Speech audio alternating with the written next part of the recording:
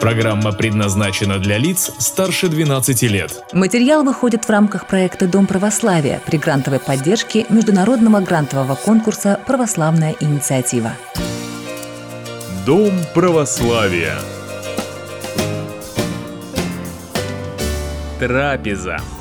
Сегодня, 28 августа, Русская Православная Церковь отмечает праздник Успения Пресвятой Богородицы. Успение – один из 12 важнейших праздников в годовом богослужебном круге, который он и завершает. Он относится к Богородичным, то есть посвящен Божьей Матери. А одно из его народных названий – летняя Пасха. Успение – один из самых любимых на Руси праздников. Со времен святого князя Владимира успенские храмы стали появляться по всей Руси. Соборный Киевский храм и Десятинная церковь были посвящены Успению Богородицы. К XIV веку успенские храмы, как главные церкви, были построены в Суздале, Ростове, Ярославле, Звенигороде и во многих других городах. Главный же московский храм, основанный в Кремле в XIV веке, также был освящен во имя Успения Богородицы.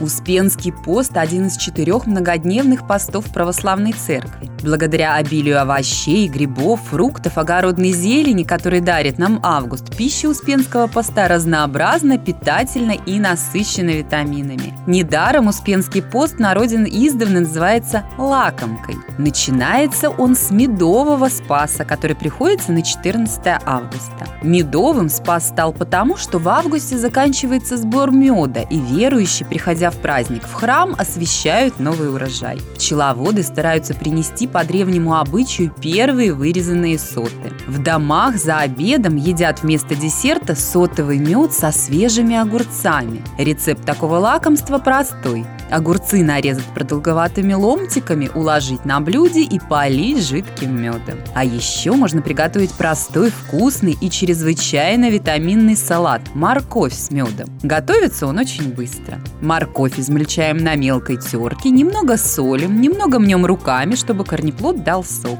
Затем добавляем главный ингредиент – заправку. Столовая ложка меда, чайная ложка горчицы и сок лимона по вкусу. Заправляем и перемешиваем. Кладезь витаминов и микроэлементов готов. В период Успенского поста церковный устав не разрешает употреблять не только мясные и молочные продукты, но и рыбные. Исключением является только 12-й праздник Преображения Господня 19 августа, который получил на Руси название Яблочного Спаса. В этот день по традиции в первую очередь разговляются освященными яблоками и виноградом. Третий спас – перенесение нерукотворного образа Господня, ореховый или хлебный, отмечается уже после праздника Успения Пресвятой Богородицы 29 августа. Главное блюдо праздника, конечно, освященный хлеб нового урожая, а также орехи. Третий спас – это праздник прощания с летом, наступление осени, приближение главной осенней страды, выпечки хлеба из зерна нового урожая, сбора лесных орехов и грибов, продажи изделий народных ремесел.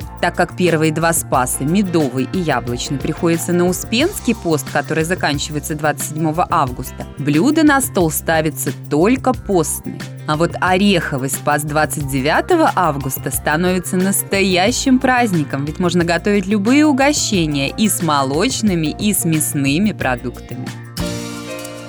Дом Православия.